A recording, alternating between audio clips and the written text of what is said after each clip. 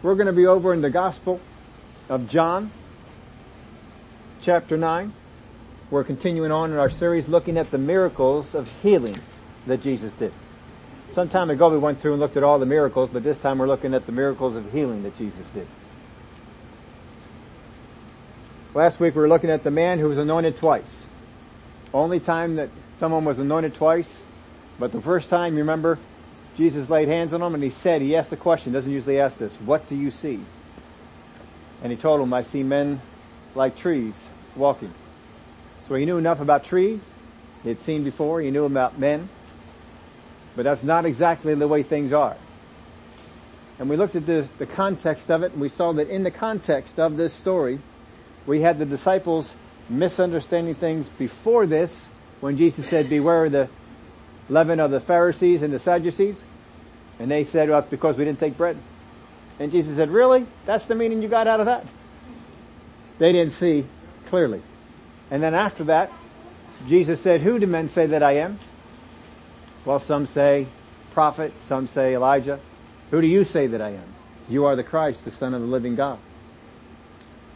Flesh and blood has not revealed this to you, but my Father in heaven. There was a revelation that went on. They saw that clearly. So because they saw that clearly, Jesus began to teach them about his death and resurrection, to which they had a problem with because they didn't see it clearly. So we see all through this chapter, the theme was not seeing things clearly. Just because you got born again doesn't mean that you see everything in Scripture clearly. Just because the anointing of God came on you doesn't mean there isn't more for you to learn. There's still more for you to see clearly. But this week we're looking at John chapter 9. We have taken this on. In fact, it was only a year and a half ago we took this on before with a different purpose. We were looking at questions the last time, but this time we're looking at it from the healing standpoint. And it is a fun chapter. I always enjoy when we go through reading our New Testament every year and we hit this chapter. There's a lot of chapters that I really look forward to. This is one of them. If you like sarcasm, this is the chapter for it. Let's begin to read together. Now as Jesus passed by, he saw a man who was blind from birth, and his disciples asked him, saying, Rabbi, who sinned, this man or his parents, that he was born blind? Now it says that Jesus sees the man, but it's interesting that we don't know that Jesus would have stopped. We don't know that he wouldn't have stopped. But it says that Jesus saw the man, but the disciples asked the question. They saw him there. They apparently knew this guy, that he was born in this condition. And it was the prevailing thought that if you are born with a condition, there is a sin either of your parents or you did something in the womb.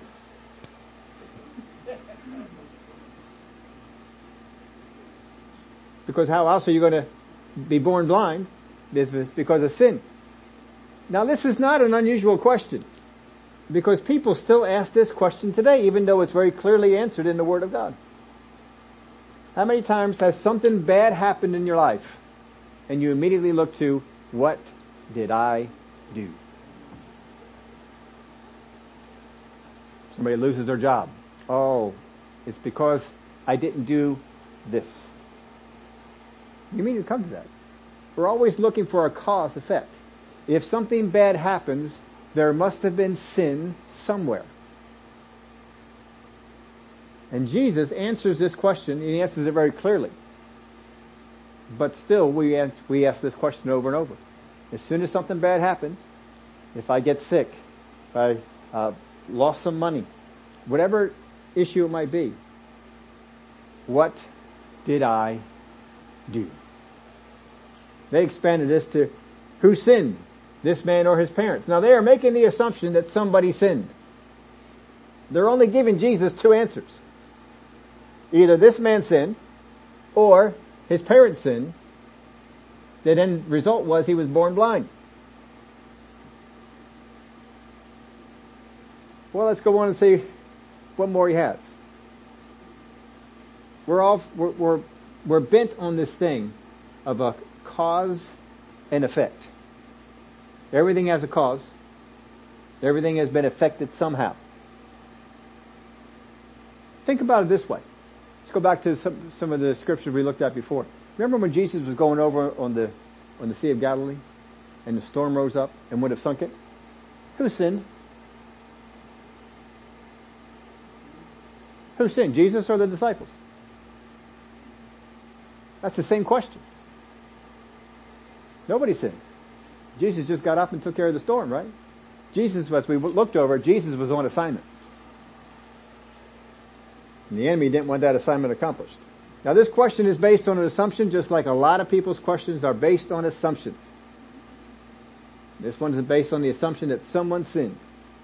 If you have a false assumption in a question, what would that make the answer you receive? It would be false. You have to get the assumptions out. And this is what Jesus begins to do here.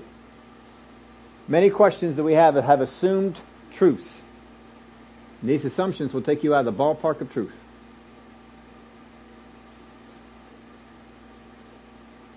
When we went over this before, I gave you this. Questions with false assumptions do three things to us. I don't think I wrote it down for you today, but I gave this to you sometime before. The questions with false assumptions, they do three things. First, they make answering correctly impossible. Second, they are often guarded as sacred truth. Assumptions are often guarded as sacred truth. You cannot touch this. I've assumed this. I know this to be true. And they keep us blind and deaf to real answers. Now, Jesus refutes the foundation of the question. And then he answers the questions that are really asking. Let's read it again. Now as Jesus passed by, he saw a man who was blind from birth. And his disciples asked him, saying, Rabbi, who sinned, this man or his parents, that he was born blind? Now look at Jesus' answer. Jesus answered, neither this man nor his parents sinned, but that the works of God should be received in him. I must work the works of him who sent me while it is day. The night is coming when no one can work. And as long as I am in the world, I am the light of the world. Now, every time we go over this, I do go over this bit of truth with you, because I want to make sure that you don't forget it. Sometimes you have other people come on in, haven't heard this part of it yet. But in the Bible, you all know I love Greek. I absolutely love Greek. In the Greek manuscripts, paper was a premium. So they crammed everything together. And there was no punctuation. The punctuation in your Bible is inserted by the translators. It's not in the Greek. They didn't put that in there. They're trying to save space. So the punctuation you read in this is inserted by the translators. And they inserted it the way they assume the answer is. Let's take a look at how they punctuated it. Neither this man nor his parents sinned, but that the works of God should be revealed in him. Punctuating it that way makes it sound like, all right, nobody sinned, but he was born blind so that the works of God could be made manifest. Isn't that right? Now, I am not going to change a single word inside here. I am just going to change the punctuation. Jesus answered the question. Look at this. Neither this man nor his parents sinned, period. He answered the question. But, new sentence, that the works of God should be revealed in him, I must work the works of him who sent me while it is the day. Now, didn't I just change the whole meaning of that? And I didn't change a single word. But see, that fits with if Jesus is going on this earth performing miracles, we want certain sick people to be here so that when I go around, I can make them well. That doesn't sound like God, does it? There's no other place in Scripture that's supported. But people will pick that up. So he answers the question, neither this man nor his parents sinned. You guys have it wrong. Nobody sinned. But that the works of God should be revealed in him, I must work the works of him who sent me while it is day. The night is coming when no one can work. As long as I am in the world, I am the light of the world. We have the light of the gospel. We have the light that Jesus brought when he was there. There is light. We are not to walk around in darkness. We are to walk around in light. When you walk around in light, you can see things. That's why some of us carry flashlights around at nighttime so that you can see what's out there. You can look around, the flashlight gives you light.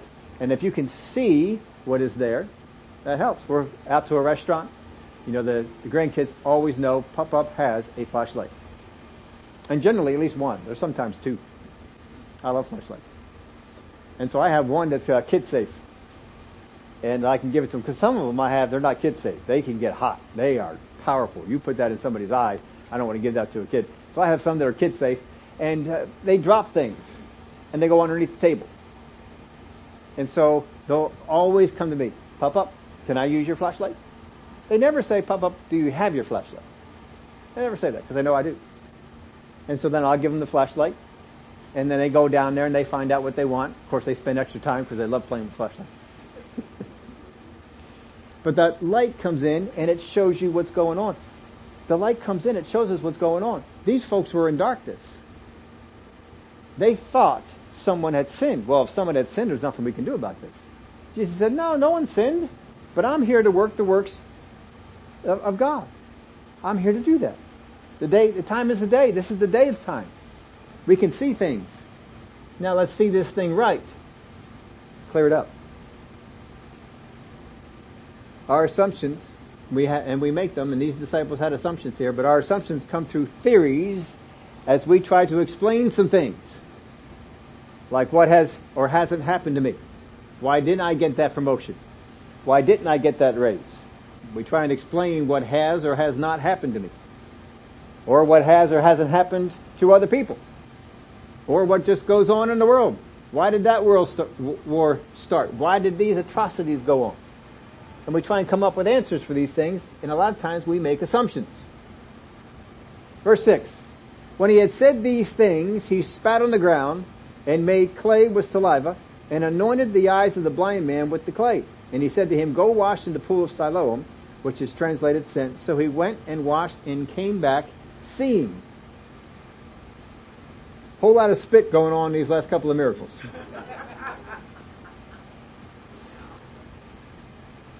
And we got the spitting going on here again today. Now he's blind. He didn't know necessarily that Jesus spat on the ground. Maybe he heard the spit. I don't know.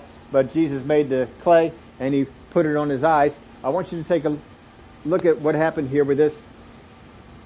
He doesn't, the man doesn't ask for anything. He just spoke to his disciples and then he spat on the ground. This is a teaching episode. We're going to teach the disciples about this. And he spits on the ground. He makes mud. And he smears the mud. He puts the mud. The Word of God here says he anoints his eyes. And it's actually the word for anoint. It is the word for anoint. It is a word that is used to anoint holy things. He anointed his eyes. After that he said, go wash in the pool of Siloam. Now he sent a blind guy to go find a pool. He's been blind since birth, so I'm sure he has a way to get around. Maybe he can get to the pool of Siloam on his own. Maybe he has help. I don't know which one it is. The Bible doesn't say. Apparently it's not important. All that was important was he got to the pool. He washed, as Jesus said, and then he came back. But when he came back seeing. He could see. 7 verses of this entire chapter. This entire chapter is dedicated to this miracle. 7 verses is all it takes for this man to be healed. We got 41 verses in this chapter. Now, if it was the will of God for this man to be sick, for this man to be born blind, if it was the will of God, if that's why he was born blind, what caused that will to change? What caused the will to change? Something had to change, right? If it was the will of God for him to be born blind, and he's been blind all this time, all of a sudden it changed. Because now it's not the will of God, because Jesus goes around doing what? He goes around doing the will of God. So this must have been the will of God. So what caused the change? Did God suddenly just change his mind? You know what? You've been blind long enough. Let's change this. No, that's not how God works. The only thing that changed was somebody asked Jesus about it. A false assumption was brought to light, and Jesus set out to work the works of God. Now I have to wonder this. I put this in your outline, I believe. Did this man have the same assumption? The disciples had this assumption. Many of the Jews have this assumption. So he has probably heard these things. Did he have the same assumption? Did he assume that either I sinned in the womb or my parents sinned, that's why I was born blind?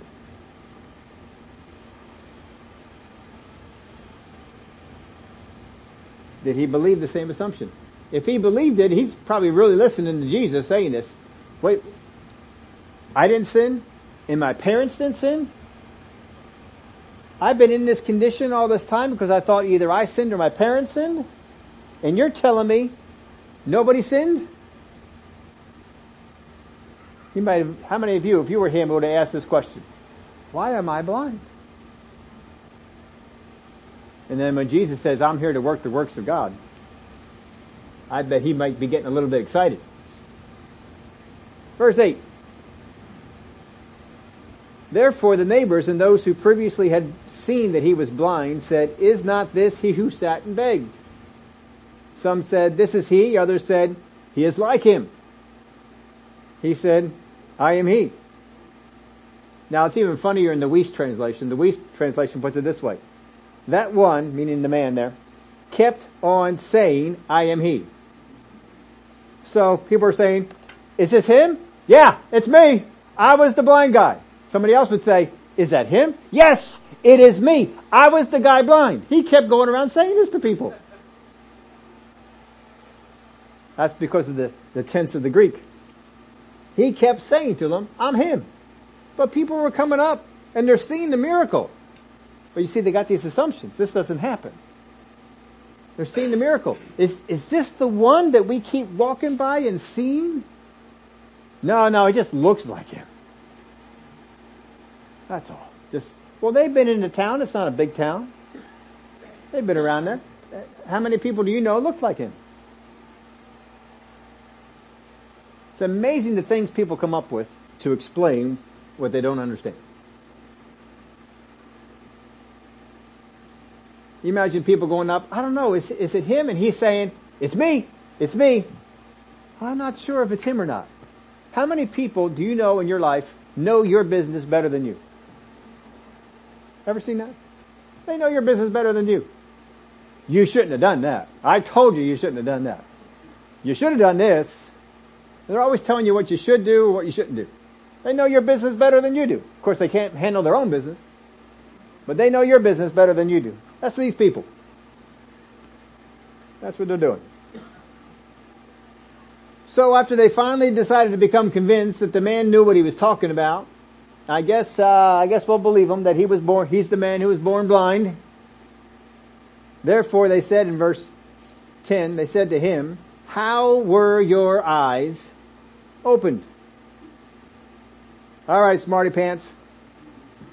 How did this happen to you? If you're really the guy who was born blind, and you've been blind all this time, how did it happen? See, this is the way they're asking it.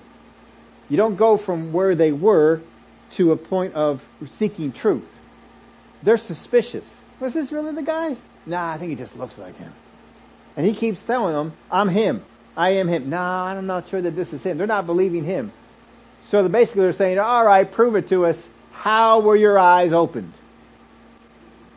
How did it happen?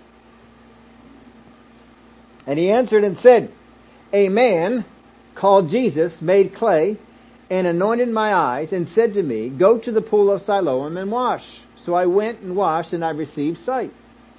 Then they said to him, where is he? He said, I do not know. I think this is comical. The man was blind. The man was blind when Jesus put this clay on his eyes. He told them the story, I am to go to the pool. He is still blind. He goes to the pool, he washes, and then he sees. Well, where is this guy? I was blind. I didn't see Jesus. I didn't see where he went because I went to the pool to wash. Some people ask some really stupid questions. How many have ever wondered, why don't people think their question through first? Maybe you should ask it of yourself first and see how stupid it sounds before you speak it out loud. Because some people can really ask some stupid questions, and there are plenty of them here in this chapter. So they say, where is he? I don't know. I was blind then. I can see now, but I was blind then. People seem to fall into three groups when it comes to things of faith. First group is those who believe that God, through those who have faith in Jesus, in the name of Jesus, in Jesus saving, healing, and working in this world. That's the first group. These people discover God's will and speak the situations like Jesus did. The second group is those who believe the only certain of God's will is that He saves sinners through faith in His name. Only certain thing is God will save sinners. After that, anything over that is a grace bonus. You just can't never tell if it's the will of God. His will is to save you, but after that you don't know. These people beg for answers to prayer to change their situations. Last couple of weeks we looked at begging, because people were begging Jesus to do things. Third group is those who either don't believe in God, or that He doesn't do anything in this world. That's the unsaved. Verse 13. They brought him who formerly was blind to the Pharisees. That's the people there. These are the people that were asking questions. Is this the man? Is this the guy? These are the people.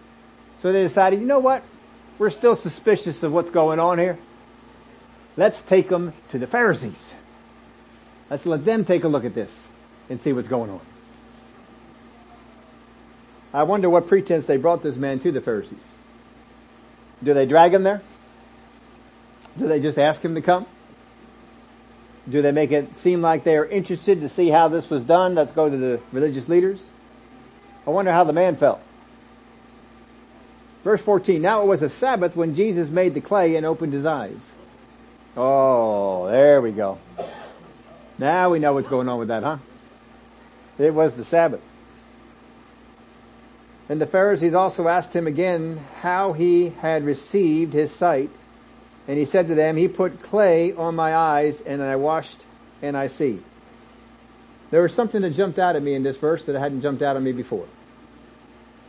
It didn't jump out because I love to be a student of the Greek New Testament. But the Greek New Testament showed me that what jumped out at me was true. If you use one of the more modern translations, you will completely miss this. It's completely taken out. Just about all the modern translations do this. But my trusty translation, as you all know, is the New King James. And the New King James hit this spot on. You don't need any other translation. You can get it right from here. In fact, if you go to a lot of those modern ones, even some of the ones that I use on a regular basis, they completely wash this out of the story, which I was amazed at. I told you before when John described the miracle that he had done, that John used a word that described an anointing. And it's translated that way in the New King James. It's translated anointing. When the man described what happened to him, he described the event that Jesus anointed my eyes, and he used that exact same word. So I did a little digging up on these words. The Greek word in particular is only used here in John's Gospel. It's used twice. The Greek word is epikryo. It's a compound word. The basic word of this is cryo. Cryo is the main word for anointing in the Bible. It's not the most used word, but it is the word that is used when you are describing anointing something holy. There is actually a more used word than that. And that is the Greek word alepho. That is a general term for anointing of any kind, whether a physical refreshment, just from washing water, doing something to the sick to refresh them, or even a dead body. But this word, cryo, is much more limited. It is, I'm reading to you from the definition, it is confined to sacred and symbolic anointings of Christ as the anointed of God. Among the Greeks, it was used in other senses than the ceremony, but in scriptures it is not found in connection with secular matters. Another word is enkryo, which is to rub in. That's why the prefix en is put on. This one has the prefix epi, which means to rub on or to rub upon. There is one more that is used in the Bible, and that is used of anointing the body for burial. But I thought this was interesting because when I came to this particular verse, something changed. Something had become altered. If you look back over here at verse 15, then the Pharisees also asked him again how he had received his sight. And he said to them, he put clay on my eyes, and I washed and I see. In the New King James Bible, the first two times we have this thing used, remember what word the translators used? He anointed my eyes. Look at what he says here. He put clay on my eyes. Folks, he changed it into Greek. John is writing down what he said. What he said was this. No longer is he saying he anointed my eyes.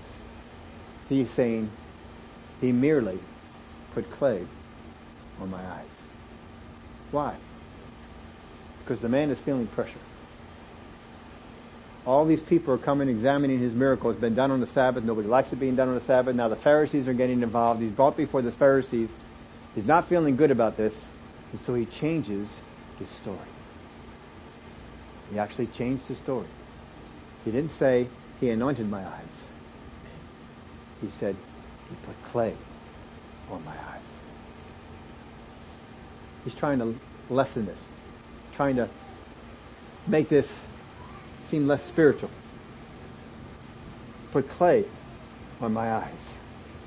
Therefore some of the Pharisees said, this man is not from God because he does not keep the Sabbath. Others said, how can a man who is a sinner do such things? And there was division among them. Now it says that some of the Pharisees, that would mean that not all the Pharisees, said this man is not from God. So some of the Pharisees were of the belief that this man is not from God. We all know that. But then it says that others said, who are the others? I've read this over and over again, and all I can come up with is the others are other Pharisees. Because some of the Pharisees believed he was not of God. That would mean some of them may have.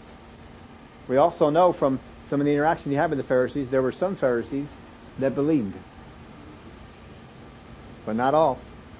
But some of them were vocal enough that they came out and they said, how can a man who is a sinner do such signs? And there was division among them. Even today, we see division because of methods and results. We get divided because of how somebody did something, and we get divided because of the results that they attained or desired to obtain. It's the same thing back there. They're having division, methods, and results. Then said the blind man again, what do you say about him because he opened your eyes? He said he is a prophet. Now look at this man. This man, he's under pressure. He's feeling it. He's changed his story a little bit. Who do you think this man is? My guess is, when we get to heaven and watch the videotape roll, I'm pretty sure this is how it's going to play out. The guy's looking for a safe answer. I want something that's safe. I don't want to make trouble. I don't want any more trouble. I am so glad. This is a great day. This is like the best day of my entire life, because all my life I have been blind, and now I can see, and instead of being able to go around and rejoice about this, I'm in front of these guys getting grilled. He just wants to get out of there.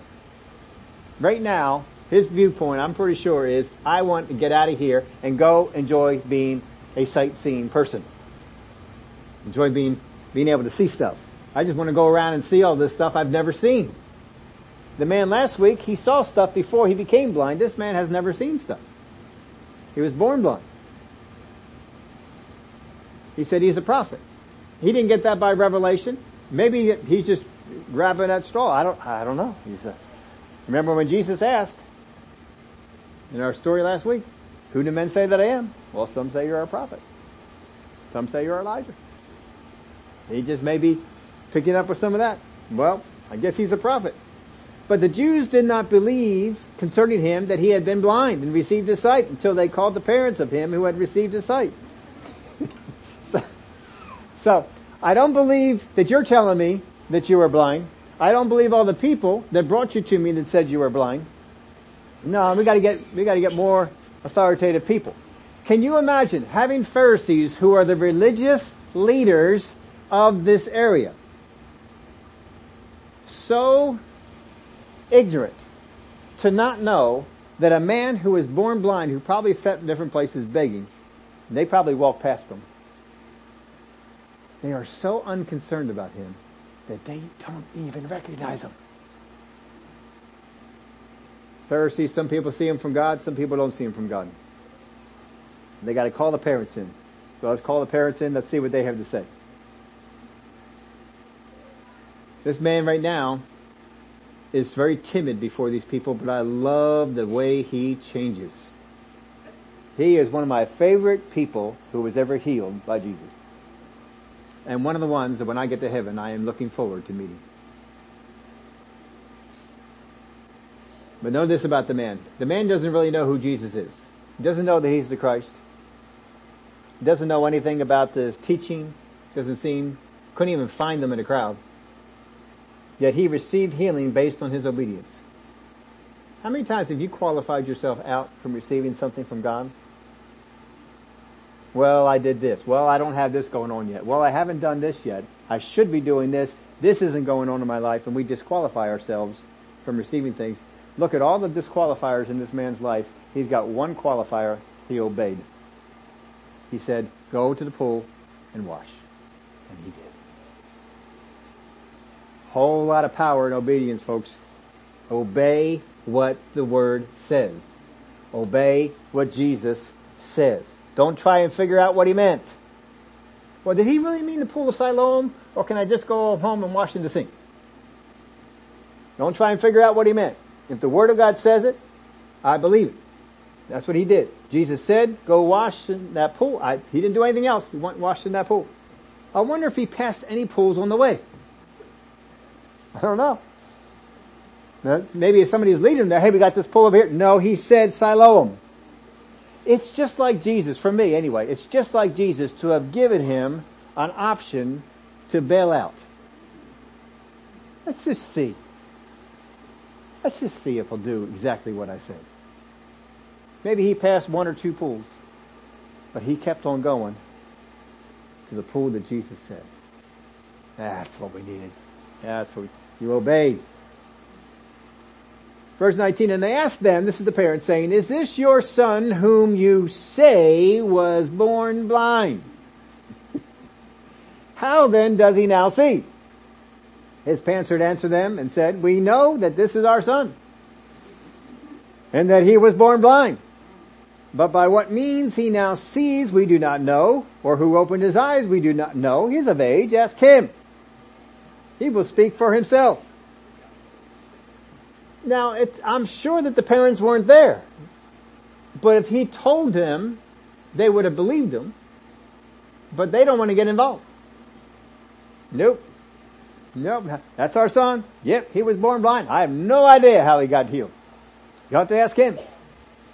Apparently he was there. Verse 22, his parents said these things because they feared the Jews. For the Jews had agreed already that if anyone confessed that he was Christ, he would be put out of the synagogue. They didn't want to get put out of the synagogue. Therefore his parents said, he is of age, ask him. So they again called the man who was blind and said to him, give God the glory. we know that this man is a sinner. He answered and said, whether he is a sinner or not, I do not know. One thing I know, that though I was blind, now I see. Now you are seeing a change in the man. The man went from being timid and looking for the easy answer to now he's getting a little bit more in your face. You're telling me he's a sinner? I can't answer all those kind of doctrinal things like you guys can. What I can tell you is this. I'm seeing. I don't know. I was once blind. I was born that way. But now I see. That much I can tell you. I put in your outline, don't pretend to know what you don't. But also, don't deny what you know. This man's not going to pretend. I don't know who's sinners and who's not sinners. What I do know is I was blind. I'm not now. And Jesus is the reason. Now the Pharisee said, we know this man to be a sinner. Is that statement true? It is not. There's a whole lot of people, folks, who say they know things and they know nothing. Well, I know the will of God is this. Right. The Bible says this. Yeah, but I know the will of God is this. No. If it's not in the will of God, if it's not in the Word of God, it's not the will of God. And I have no idea what that sounded. And I'm not going to pretend that I know.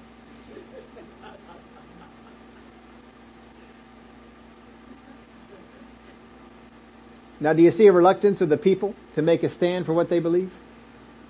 They may believe certain things about this situation that's going on, but I just don't know. I don't want to make a stand on this. Pressure can hinder you from making a faith stand if you let it. Boldness will overcome. Pressure can come from threats of people, threats of situation, harm or death, threats of the enemy, or put imaginations in your head. Now, what is the basis for judging that Jesus is not from God? Goes back to verse 16.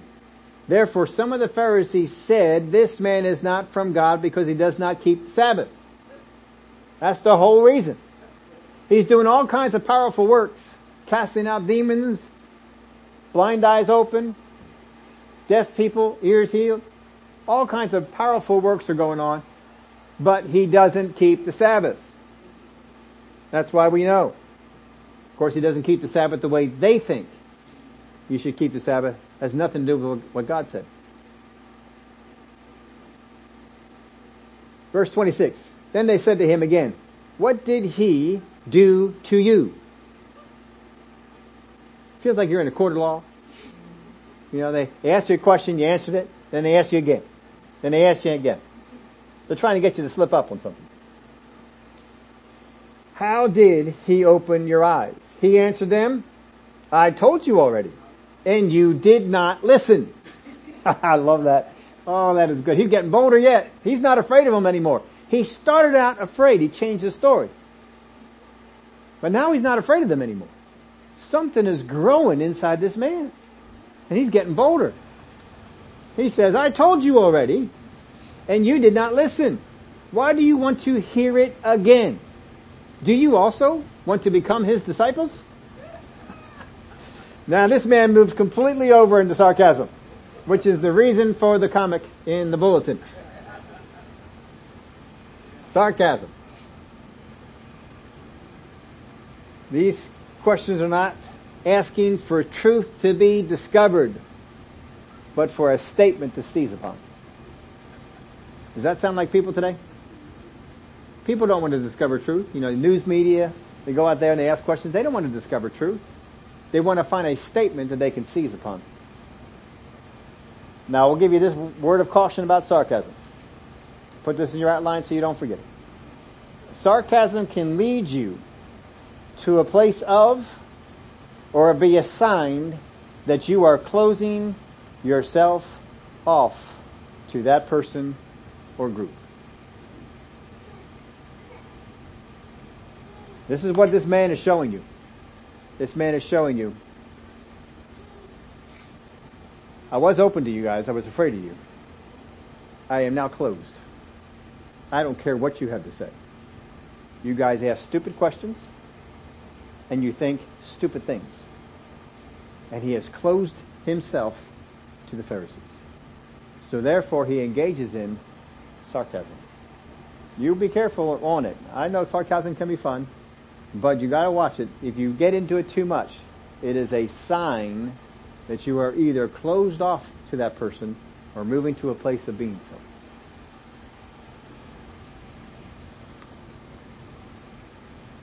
How good would it be if the disciples were sarcastic to Jesus? You can kind of get a picture of that. Then they reviled him and said, you are his disciple, but we are Moses' disciple.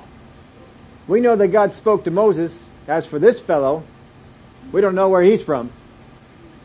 Now, people of this mindset, like the Pharisees, they put down their opponents. They can't debate them. So they put them down. And they put them down simply because we don't agree. We don't agree. You are his disciple. It's interesting. In the morning, he was not his disciple. But now he suddenly is. You are his disciple. We're Moses' disciple. As for this fellow, yeah. They're closed off to him. The man answered and said to them, why, this is a marvelous thing, that you do not know where he is from. Yet he has opened my eyes. This is a marvelous thing. You folks are leaders. Leaders. And you don't know how this works. You're saying that you're people of God. And only God can do what he has done. And you don't know what's going on. This is telling this man something. These guys are not of God. Which is why he is growing in sarcasm and growing in boldness. Because he's realizing, I thought these were godly people. They are not. They're as carnal as they come. Why am I afraid of you? And you can see this change going on in this man. Verse 31, now we know that God does not hear sinners, but if anyone is a worshiper of God and does his will, he hears him. Since the world began, it has been unheard of that anyone opened the eyes of one who was born blind. If this man were not from God, he could do nothing. They answered and said to him, you were completely born in sins, and you are teaching us? And they cast him out. I don't think he cares. I think he's glad, good, I got out of here. Maybe he's trying to get them mad so they just kick them out. If I get you mad enough, you'll stop asking me questions, right? And I can go out and enjoy my life. Kick me out of the synagogue. I don't care. I've already seen what you guys are like. You don't have the truth. You're not of God. You can't even recognize when God's doing stuff. He got real bold. This man started with little or no knowledge of Jesus. Before long, he's a disciple and knows more about Jesus than these religious leaders. Well, the law they're concerned with, of course, is the Sabbath law. That was a big one for them. Verse 35, Jesus heard that they had cast him out. And when he had found him, he said to him, do you believe in the Son of God? Now think back on all the miracles we looked at. How many times did Jesus go after and find the person that he healed after the miracle was done? How many times did that happen? Wasn't many, was it? You remember the lame man at the pool of Bethesda? After the Pharisees rebuked him for carrying his bed on the Sabbath? Who is this guy? I don't know. And then Jesus came and he found him. And he told him basically, you need to clean up some things. You need to clean up some stuff. He was still healed, but you need to fix some things. And then he went on. And remember what the man did? Right over to the Pharisees. What a difference this man is. He was taken to the Pharisees. But now he is leaving the Pharisees and he's done with them. And then Jesus comes over and he finds them. do you believe in the Son of God? He answered and said to him, who is he, Lord, that I may believe in him? He is open to Jesus telling him who the Son of God is, and he would believe in him. Imagine that.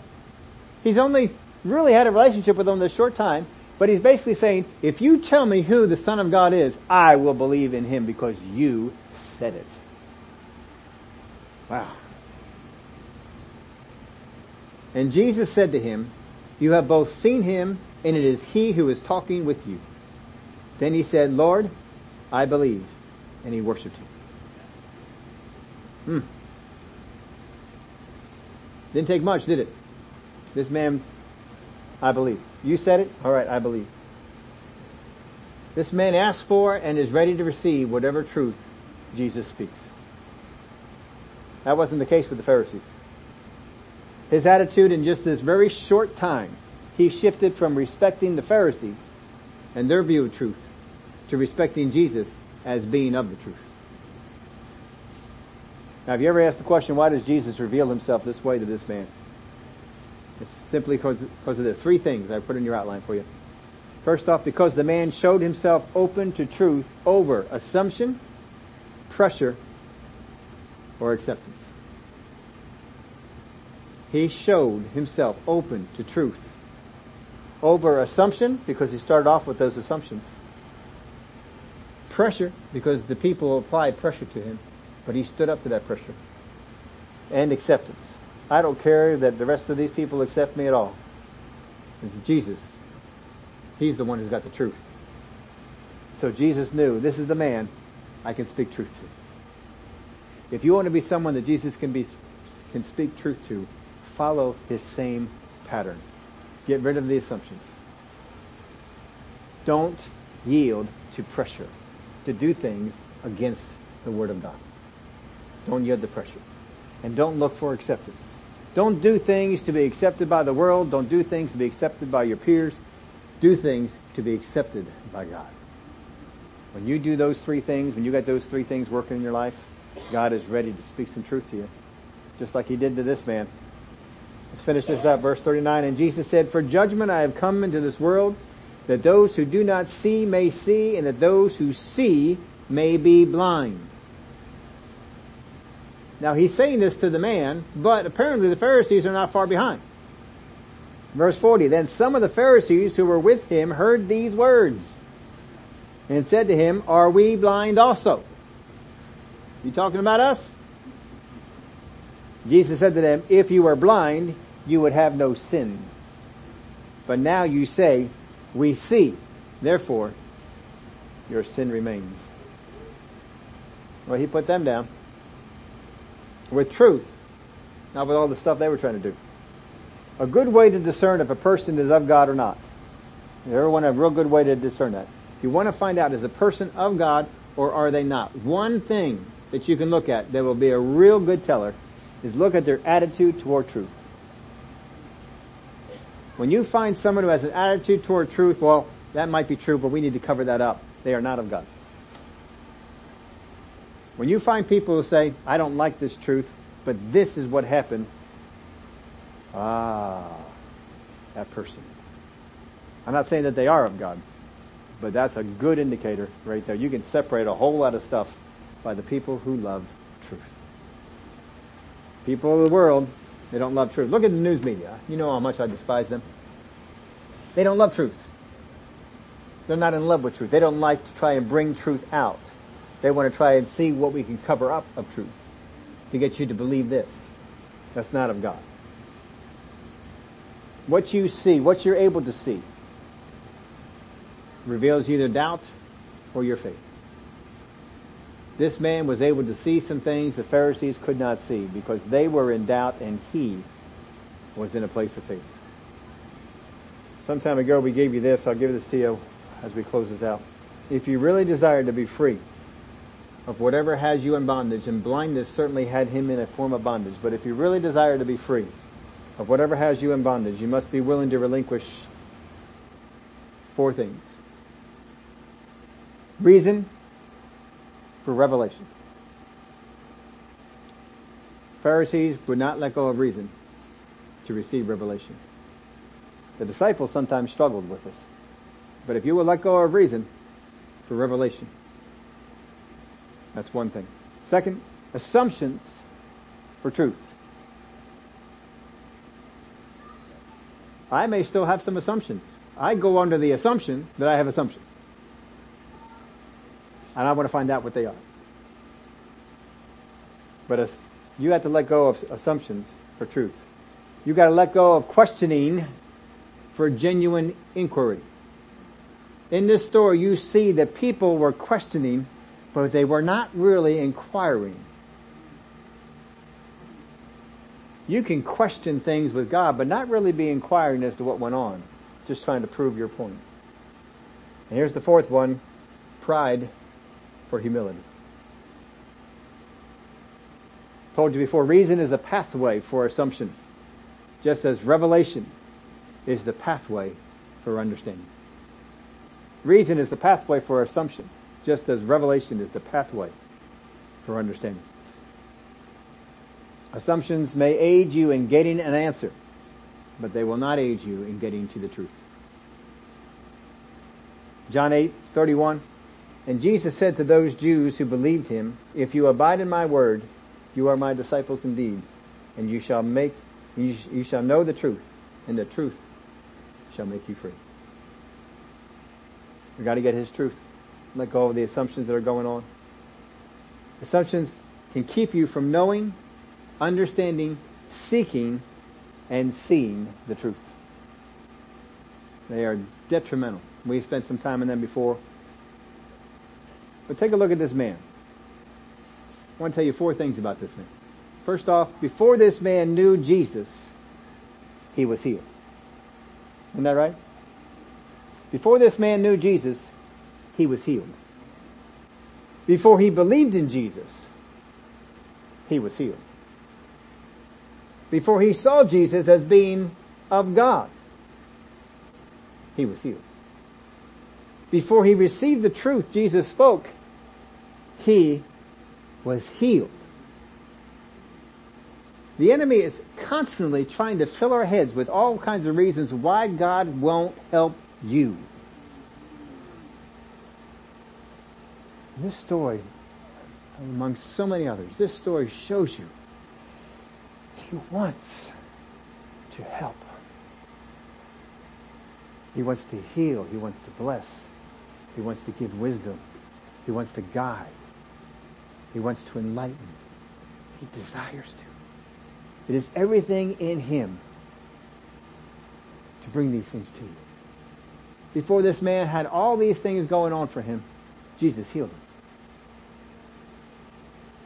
How many things has the enemy put in your head that until I get rid of this habit, until I get rid of doing this particular thing, I'll never receive that healing? He's tied you up. I heard it from one minister. God will heal on credit.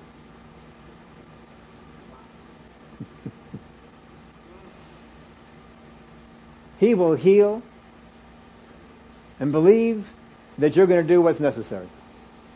Just like the man who was at the pool of Bethesda. He healed him, but he came back and said, now look, there's some things you need to clean up. We spent more time on that before. Can't spend any more time on that now.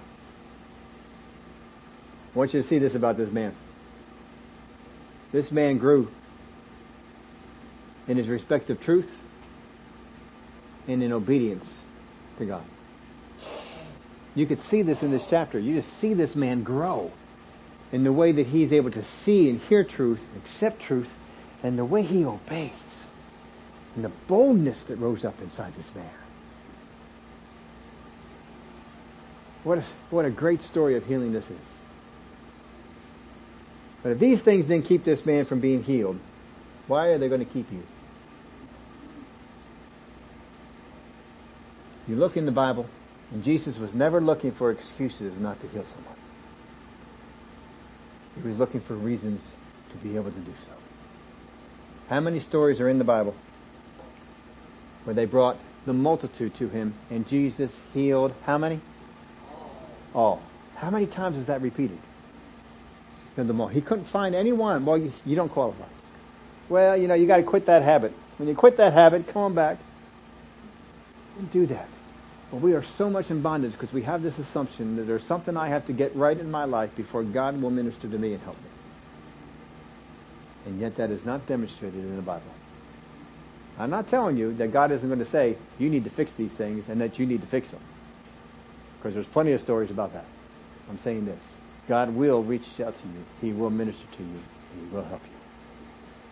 There are times when you have a Jehoshaphat and God says, fix it. And he didn't. When you have a David and God says, fix it. And he did. When you have a Solomon and God says, fix it.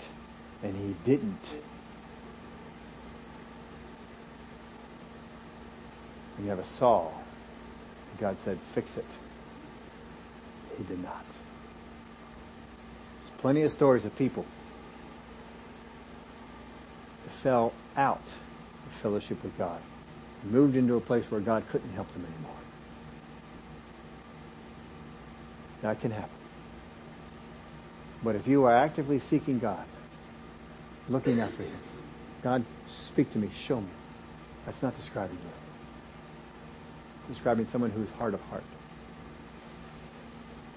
This man was ignorant, but he was not hard of heart. And oh, what a change. I hope every time you read over this story, you see this man changing.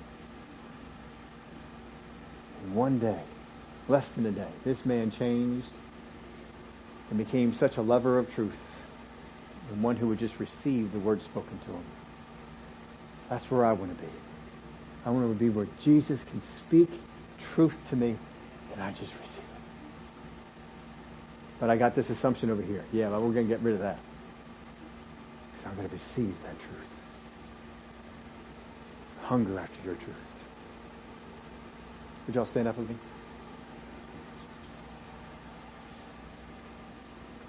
Father, we want to be lovers of truth even more than we are today. I'm sure most of us would describe ourselves as we love the truth, but Father, we can love the truth even more. We want to love the truth so much, and we want to be in love with obeying you. Not what we think you want us to do, but what you told us to do, what you said to do.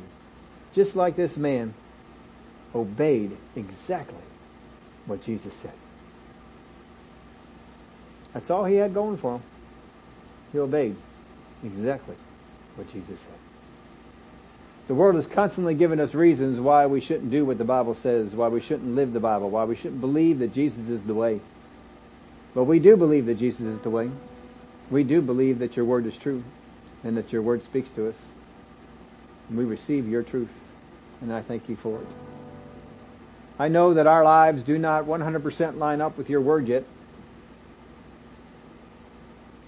but you still love us. But you will still bring us to your word and show us what your word says. Hey, change that. Here's what my word says. And we can change it. No matter what imperfections we have, whether we've let pride get in, doubt or unbelief get in, whatever it might be, worry, anxiety, fear, by obeying the things that you tell us to do, we can receive healing on those things too. Give you the praise and the glory for it. Father, we thank you. With every head bowed, no one looking around. If you're here today and you say, you know, I've always wanted God to do this for me, to minister, help me out in this, but I never felt qualified. I think I see from the word today that I just swallowed an assumption. Took something that was not right. If that describes you, raise your hand right now. I'm going to receive what God has said. Glory to God. Father, I thank you that you will help us to be receivers of the things that you have for us. Give you the praise and the glory for it. Father, we thank you. This morning we had a prayer request. Candy was talking about some of her people at a house church near her.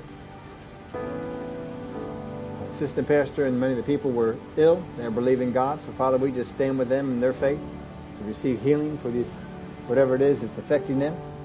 And Father, we thank you for it. In the name of Jesus we pray. Amen. Well, glory to God. Tomorrow we have, of course, a video teaching coming out for you. If you haven't jumped on this, just jump on the church YouTube channel. You can find them all on there. Hope you enjoyed Charles Capps last week on the videos we had from them.